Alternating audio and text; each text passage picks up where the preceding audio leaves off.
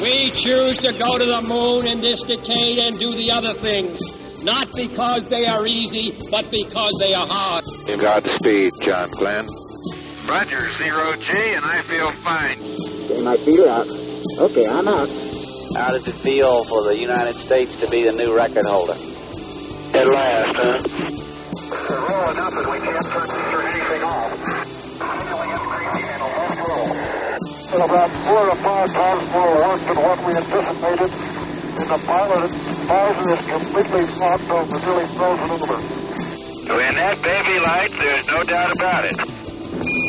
Houston, Tranquility Base here. The Eagle has landed.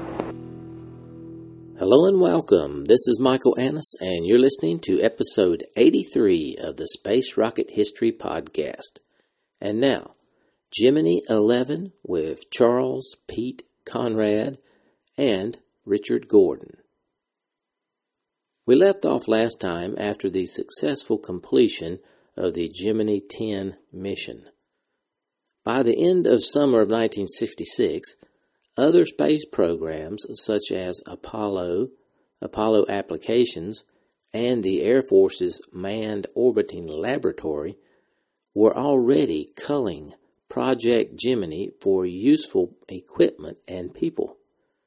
Engineers still working on Gemini were distracted by calls to help qualify a heat shield for the Manned Orbiting Laboratory, or to work on airlocks for the Applications program, or to share their launch vehicle experience with Apollo. In addition, NASA headquarters was pressing the Manned Spacecraft Center to reduce the intervals between launches again, this time from 2 months to 6 weeks. As the Gemini program neared its end, spare parts emerged as a new concern. Would there be enough hardware to finish out the missions?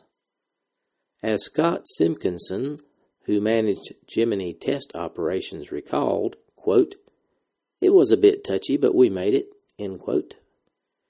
In this hectic climate, NASA flew the last 2 Gemini missions. Gemini's final deadline was now flatly fixed at the end of January 1967, with Gemini 11 tentatively set for September 11th and Gemini 12 for October 31st. Some significant goals had been set for the last 2 flights. For example, the Apollo Spacecraft Program Office successfully pushed for a rendezvous in the first spacecraft revolution, which would simulate lunar orbit rendezvous. There was also interest in linking an Agena to a spacecraft by a tether and then spinning the combination to produce something like artificial gravity.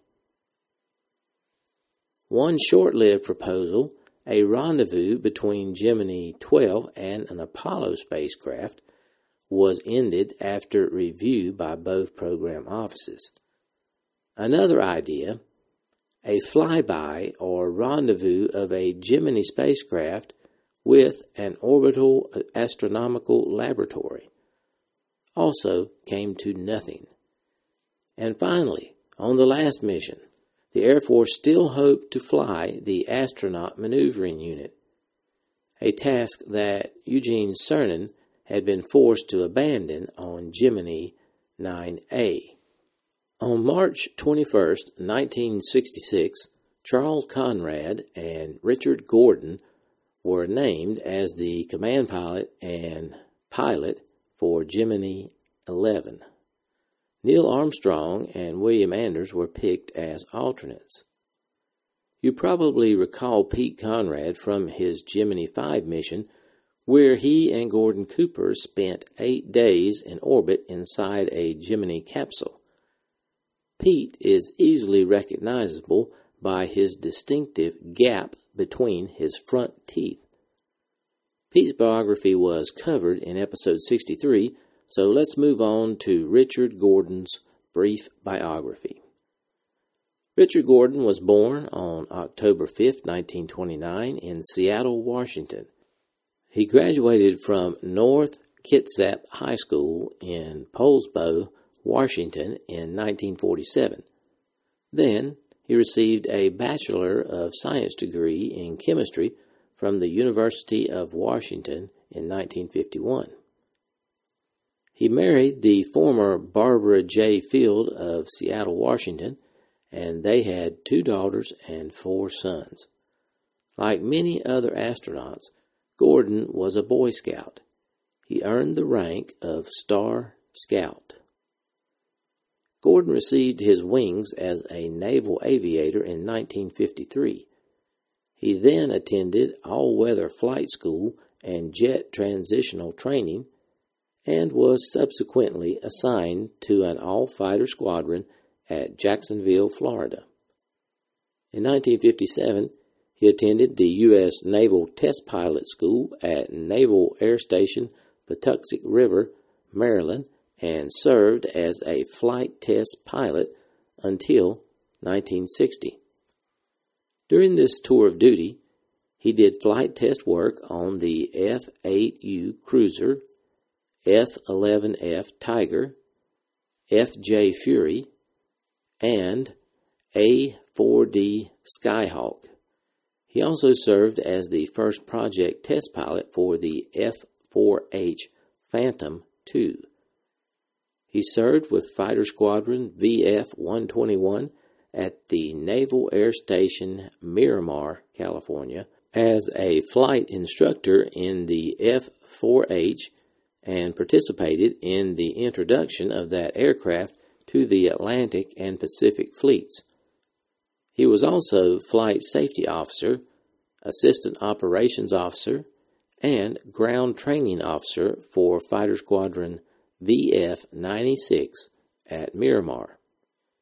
In 1961, he won the Bendix Trophy race from Los Angeles to New York City, in which he established a new speed record of 869.74 miles per hour and a transcontinental speed record of 2 hours and 47 minutes.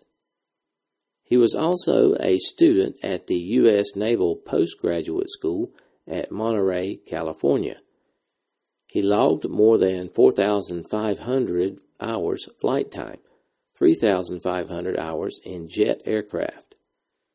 Gordon was one of the third group of astronauts selected by NASA in October 1963.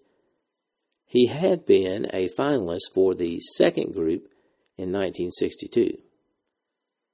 Gordon served as backup pilot for the Gemini 8 flight, and in September 1966 he made his first space flight as the pilot of Gemini 11 alongside Pete Conrad. Gordon was already good friends with Conrad, who had been his roommate on the carrier USS Ranger. Now let's move on to the mission planning for Gemini 11. When Pete Conrad was training in mid-1965 as pilot for Gemini 5, he learned of a plan to fly Gemini around the Moon in a mission called Large Earth Orbit, or LEO. The concept, in one form or another, had recurred sporadically, only to be shot down ever since Gemini's first year. But Large Earth Orbit raised interest all the way from MSC to Congress. But NASA's top leaders, James Webb and Robert Siemens, did not agree with the Large Earth Orbit plan. They argued that Apollo did not need a competitor, and if Congress wanted to appropriate additional funds, Webb said it would be better to spend them on the program that was designed to go to the Moon, which was Apollo. Conrad was much taken with the notion of a Gemini trip around the Moon. Even after Webb dismissed the scheme, he still wanted to take Gemini as far as it would go. When he was named as command pilot, he recalled, "It didn't look like a high-altitude flight was ever going to get done on Gemini. Conrad saw a heaven-sent opportunity to resurrect the idea when he calculated that he could save some of Agena's fuel to power a high ride. He began a small crusade to convince NASA management that there were good reasons for going really high.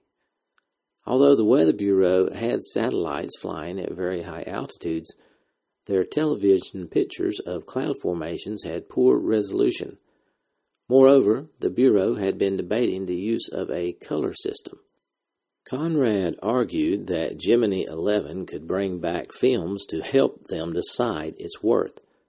It was, in fact, to the experimenters that he first turned in his campaign to fly high, asking which experiments might be helped and which degraded by higher altitudes. He learned that Maurice Shapiro of the Naval Research Laboratory was concerned that radiation particles from the Van Allen belts might affect his nuclear emulsion experiment at the higher orbit. That almost killed Conrad's plan before it was started, but he enlisted fellow astronaut Anders, a nuclear engineer, for a trip to Washington to argue against the threat. After Anders got friends at Goddard Space Flight Center to look into the radiation belt hazards and to devise ways of avoiding them, the high apogee excursion soon became part of Gemini 11. Another idea that flourished briefly during 1965 was a possible rendezvous with a Pegasus satellite that was first considered for Gemini 6, then for Gemini 8. But when extravehicular activity was canceled on Geminis 5 through 7, the planners realized that the rendezvous with a satellite experience would be too limited and risk too great to have an astronaut approach a satellite in space. The Gemini Project Office decided in January 1966 that there would be no rendezvous with a satellite. Another unique objective for Gemini 11 was called First Orbit Rendezvous. This had first been suggested before Gemini flights even began. It was proposed by Richard R. Carley of the Gemini Project Office. The idea had been put aside when interest had focused on a concentric fourth orbit plan. Carley's proposal revived when the Apollo office insisted on a closer simulation of lunar orbit rendezvous. With some signs of reluctance, the Gemini Project Office asked McDonnell to study the maneuver. The first meeting to create plans and ground rules for the study revealed some foot dragging. The meeting results include a curious stipulation about a first orbit rendezvous. It read, quote, "There should be no artificial restrictions in the plan to make the mission simulate Apollo operations or to simulate lunar rendezvous conditions." End quote. Well, obviously the main reason for having a first orbit rendezvous was to simulate lunar rendezvous. Eventually, Apollo interest prevailed and the stipulation was removed. There would, in fact, be an attempt at rendezvous in the first orbit for Gemini 11. Another idea was to create artificial gravity in space. Although ideas for achieving artificial gravity in space preceded real manned spaceflight by many decades, Gemini offered the first chance to turn scientific fiction into fact. Half the program had passed, however, before NASA got around to planning tethered vehicle flights. The Gemini Project Office first asked the Engineering and Development Directive to study the problems involved in tying the Gemini spacecraft to either the Agena or the Pegasus satellite.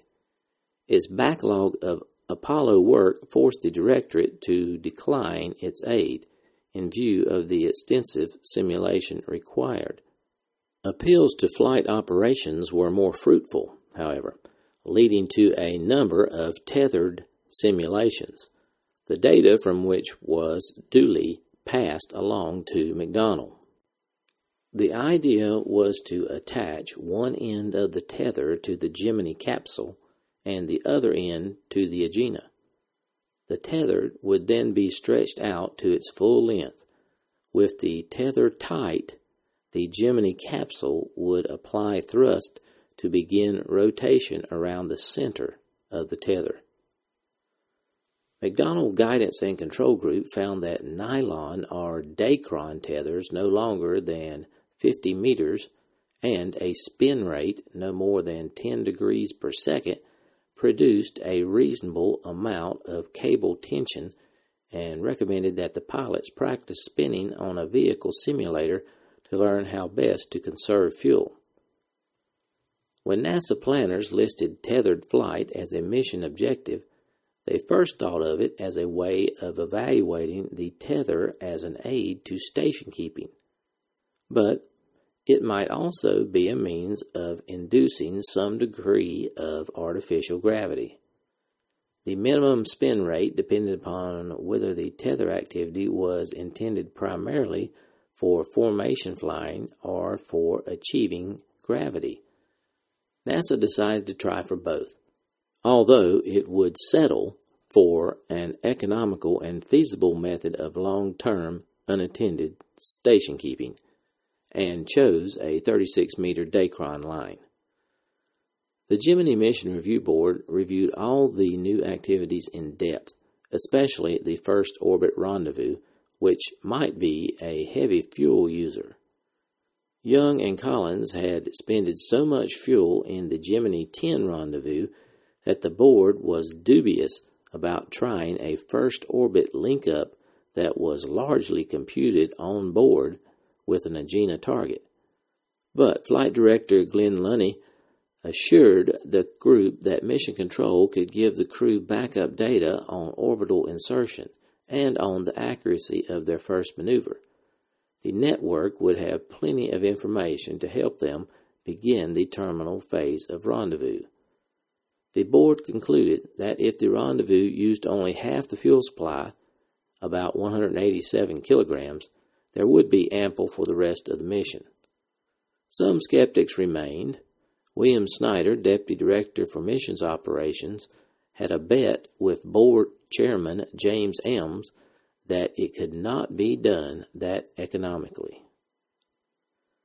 The board seemed less concerned about the high apogee maneuver and the tethered vehicle exercise than about direct rendezvous. Radiation levels on Gemini 10 had been only 1/10 of the pre-flight estimate. The board simply asked that MSC and Goddard keep track of the latest measurements. The only major question about the tether plan was the method for freeing the spacecraft from the Agena. The board was told that the plan was to fire a pyrotechnic charge, ejecting the docking bar at right angles to the spacecraft's path. If that did not work, there was a break link in the tether that could be snapped by a small separation velocity.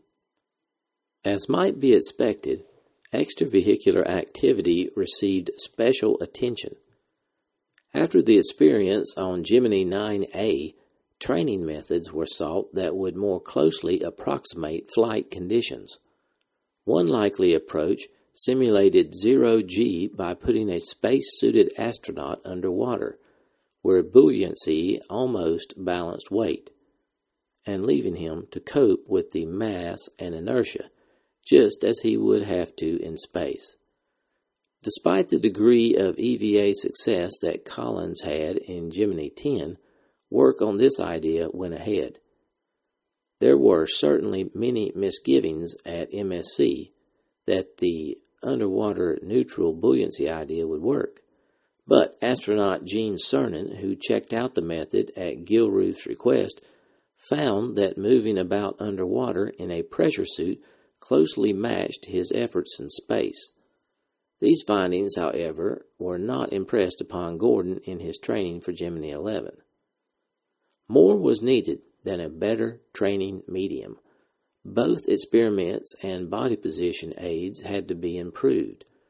Hardware changes included handholds on the target vehicle docking cone, a shorter umbilical cord, and better foot restraints in the spacecraft adapter. The handholds were simple to design and install. Both Collins and Young had complained about the 15-meter snake that had entangled Collins. They suggested its length be cut to 9 meters, and the Gemini Project office agreed. Developing better foot restraints took a little more time. McDonnell was working on two kinds, a spring clamp like those on a ski and a buckle type. NASA chose the latter, which were nicknamed the Golden Slippers. Moving on to the experiments. 12 experiments were included in the Gemini 11 flight plan. 9 were scientific, the other 3 technological. 2 of the science experiments, S-29, Earth-Moon Libration Region Photography, and S-30, Dim Light Photography, were new to Gemini. The other 7 science experiments, which included weather, terrain, and air glow horizontal photography, radiation and zero-G effects, ion wake measurement, nuclear emulsion, and the ultraviolet astronomical camera, had been assigned to previous missions. The 3 technological experiments, which were mass determination, night image intensification, and power tool evaluation, had also been assigned to previous Gemini missions. The Gemini Mission Review Board concluded that the experiments fitted properly into the Gemini 11 workload, and by August 25th, MSC was able to report that all experiments were ready for flight. Now let's move on to the launch. As with previous Gemini missions, the Atlas Agena target vehicle would be launched first, and then Gemini 11 would be launched to chase it down. Before the end of July, launch preparations were underway in Florida. On August 11th, NASA decided that the flight would be launched on or about September 9th, which was only 2 days after the target date set, more than 3 months earlier. The countdown to launch began on schedule on September 9th, 1966, but it did not finish that way. After the Titan booster was fueled, the launch crew detected a pinhole leak in the first stage oxidizer tank, which had to be fixed. Technicians used a sodium silicate solution and an aluminum patch to plug the leak, and Mission Director Snyder reset the launch for September 10th. Unfortunately, trouble for the second scheduled launch cropped up in a different area and much later in the countdown. Conrad and Gordon had completed the required rituals and were headed toward Pad 19 and their spacecraft when they heard that the Atlas Agena, which was only 1,800 meters away, was having a problem with its autopilot. The General Dynamics test conductor called a hold in the countdown to have this suddenly wayward instrument checked. His engineers told him that they were receiving faulty readings and were running checks before deciding whether to replace the part. When the delay had stretched to an hour, Snyder postponed the launch for 2 more days. The problem was caused by a combination of factors: a fluttering valve, unusually high winds, and a too sensitive telemetry recorder, none of which required replacement of the autopilot. There would be no further delays.